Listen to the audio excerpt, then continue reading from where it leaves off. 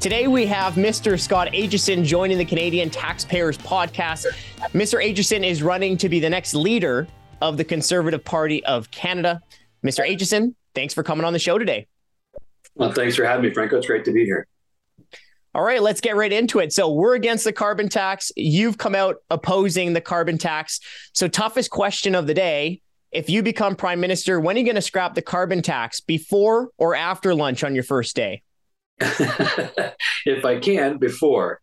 Yeah, I'll do it right away. I'm convinced, and there's been a lot of research done that we can meet our carbon targets. We can meet our obligations internationally without a consumer carbon tax, and it's one of the biggest commitments. I've fought against the carbon tax since the moment I started running federally back in 2019. I continue to be opposed to it. I would eliminate it right away.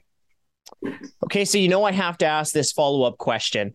Will you replace the Trudeau carbon tax with any form of carbon tax of your own? And what are you going to do about that second carbon tax that the government is bringing in through fuel regulations?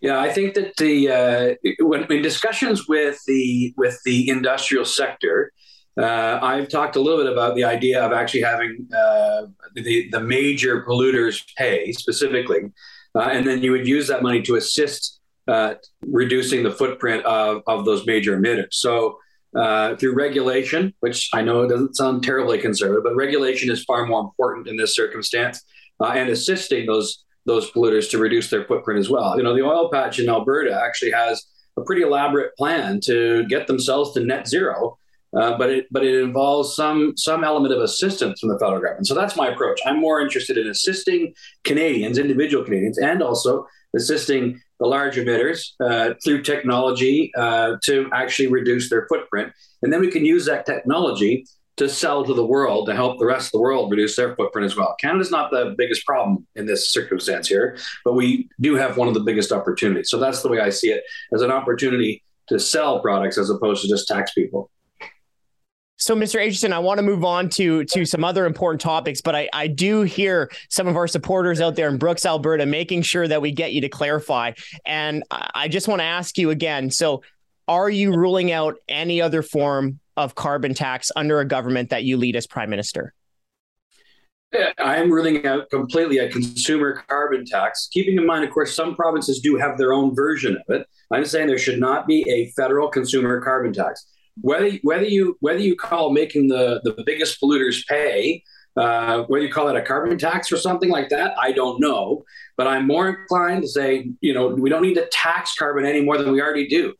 I mean, gasoline already is taxed pretty heavily. Is that a carbon tax? I mean, it's a carbon-based fuel. So I'm not sure what the distinction is here. It sounds like a distinction without a difference. I'm inclined to say what we need to do is assist Canadians to reduce their footprint, not punish them with the tax. Yeah, I guess just for clarification, we're, of course, against the Clean Fuel Standard, which is a second carbon tax that the government is bringing in. But I do want to move forward. So one of the key components that we've heard from your campaign is about making life more affordable. Of course, inflation 4 decades high. So we've got 2 questions for you. The first is, what do you think is causing inflation? And the second is, what would you do to make life a little bit more affordable for Canadians? So what's causing inflation, I mean, it's not uniquely Canadian. It is a bit of a global issue for sure. But the things that we can do in Canada specifically are, number one, get our fiscal house in order. We've got to stop printing money. There's simply no need to be deficit spending right now to stimulate the economy when the economy is firing on all cylinders and you can't find enough people to work. So I don't know what realm it makes sense in the liberal minds to have the deficits right now to stimulate the economy, but there's absolutely no need for it. We need to get the fiscal house in order in Ottawa. And of course, the provinces need to get their fiscal house in order as well. But that's priority number one for me if I become the leader of the Conservative Party and the Prime Minister of Canada. And then, of course, also, we need to work with our international allies, with business. Supply chain disruptions have certainly made things worse. And we need to, do whatever we can in collaboration with the private sector and also with our international allies to get inflation under control and help, smooth out the hiccups that have been created and the ripple effect that supply chain interruptions have caused in our economy as well. Well, hearing getting your the fiscal house in order as your number one priority is, of course, music to our ears. So let's dive into that just a little bit deeper. The government is already more than $1 trillion in debt, deficits as far as the eye can see. So what would you do to address the $1 trillion debt problem, and how long would it take you to balance the budget? Yeah, I'll answer the last question first. And the answer to that is I'm not 100% certain how long it would take to balance the budget, but I would work at it very quickly by cutting taxes. And by cutting taxes, meaning we would stimulate the economy. And every nickel in surplus, we would pay 50% of it back to Canadians in taxes, and 50% to pay down the debt rather. And so that's my plan, to make sure that Canadians keep more of their own money. And by doing that, stimulating the economy, to use that money to give them more of their money back and also reduce our debt. And what taxes would you cut? I would, we've talked already about cutting the carbon tax specifically, but income taxes, certainly there's room to cut income taxes. I think part of the way you do that too is by rationalizing government. There's no question that the government on the last 7 years of Trudeau has ballooned in size and scope, and I just don't think that that's necessary. Mr. Harper did a reasonably good job of keeping the government from growing anymore, but he certainly didn't shrink the size of government. I think that there is a lot of room for a federal government led by a conservative prime minister named Scott Aitchison to reduce the size of the federal government and the overall bureaucracy as well. And part of that is by making sure that the federal government gets back to doing what it was created for in the first place and stop meddling in provincial affairs. You see program after program, year after year, usually federal Liberal governments that want to meddle in provincial responsibilities, and they promise to help make it a reality by paying 50% of the cost. And then, of course, they never do. Healthcare being the prime example, where we have never paid 50% of the cost of healthcare as was agreed to in the 60s. We pay about 30%, and so you have successive governments that have made provinces fiscally unsustainable, and now we deliver mediocre programs. We think of our healthcare systems as one of the best in the world, and it's simply not.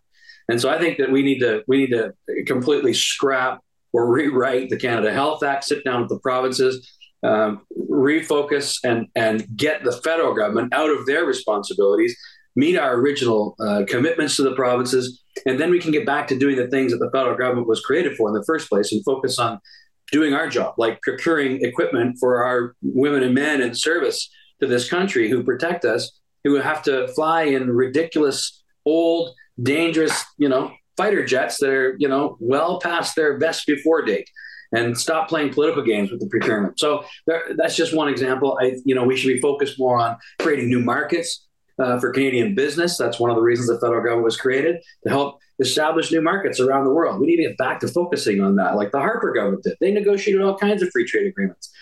And this current Liberal government, they're so focused on taxing and punishing Canadians for their lifestyle. They're not focusing on what we should be focusing on. A lot to chew on there, but I want to get back to affordability. And you've talked a lot about housing affordability, of course, a huge issue in Canada.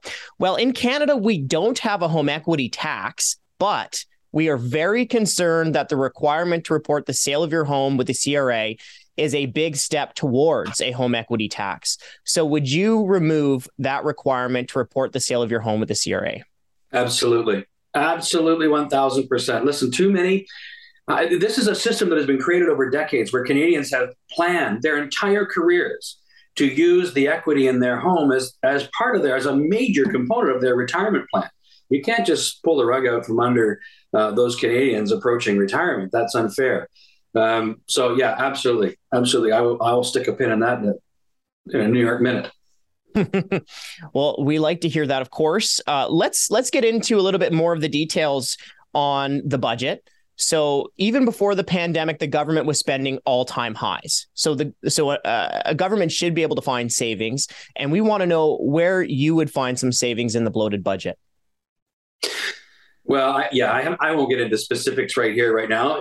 It's not something that I've spent a lot of time digging into, but I know this much: in a budget of almost $400 billion, there's a lot of room to trim the fat. So I'm not going to get into specifics with you right now, but there's a lot of room there. Well, let's talk about one area where we're concerned about. It looks like another taxpayer boondoggle, and it's the gun ban and buyback. The RCMP union says it won't make Canadians safer. We've seen analysis suggest that it could cost billions of dollars. So what would you do about the gun ban and buyback? Well, I would cancel it. That's a classic example of liberal photo ops as opposed to decent public policy that actually helps or protects Canadians. The problem with firearms being used in violent criminal acts in this country has nothing to do with legally purchased firearms. It has everything to do with illegally smuggled firearms. And frankly, we need to do a better job of patrolling our border. And so instead of buying back firearms that is going to cost the taxpayer staggering sums of money, we should invest appropriately to patrol our borders. And then we should also, frankly, look at the situation that exists in our inner cities, where there are young people who feel their only hope for a future is to join a gang. I'd say our society has failed those young people, and we need to do more with provinces and cities to lift those young people out of despair and out of those circumstances, and make sure that they have every opportunity not to join a gang in the first place too. That's going to be a lot more work. It's going to take a lot more effort. It's going to take a lot more time. But that's the real problem here. We need to address that. So listen, this buyback program is classic liberal.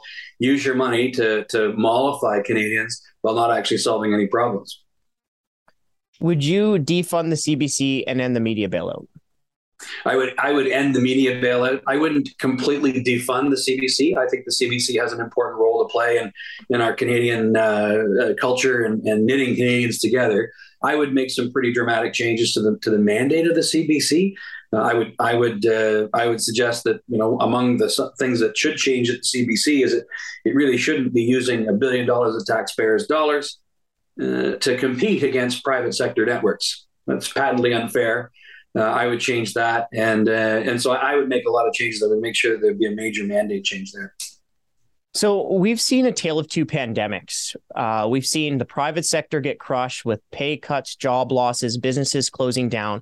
You've mentioned the bureaucracy here. Well, more than 300,000 federal employees received a pay raise during the pandemic. Of course, members of parliament pay goes up every single year. So what would you do to rein in the ballooning bureaucracy? And would you show leadership by reducing MP pay? So in terms of the bureaucracy, listen, I've always been a big believer that that pay should be commensurate with the work involved. My issue with the bureaucracy is just too big. I don't think that people who work for the federal government should need to necessarily make less money. I just think there's too many of them, and frankly, there's lots of room to shrink the size of the federal government.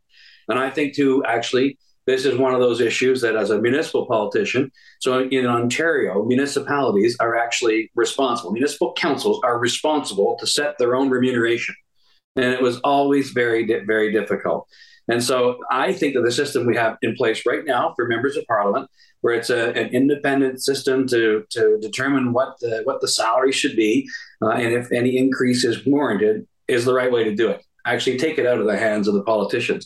And so that's one of the things we did when I was the mayor of Huntsville. We appointed an independent group, not involved, to actually determine what the remuneration for municipal politicians should be, and it would take effect following the next election.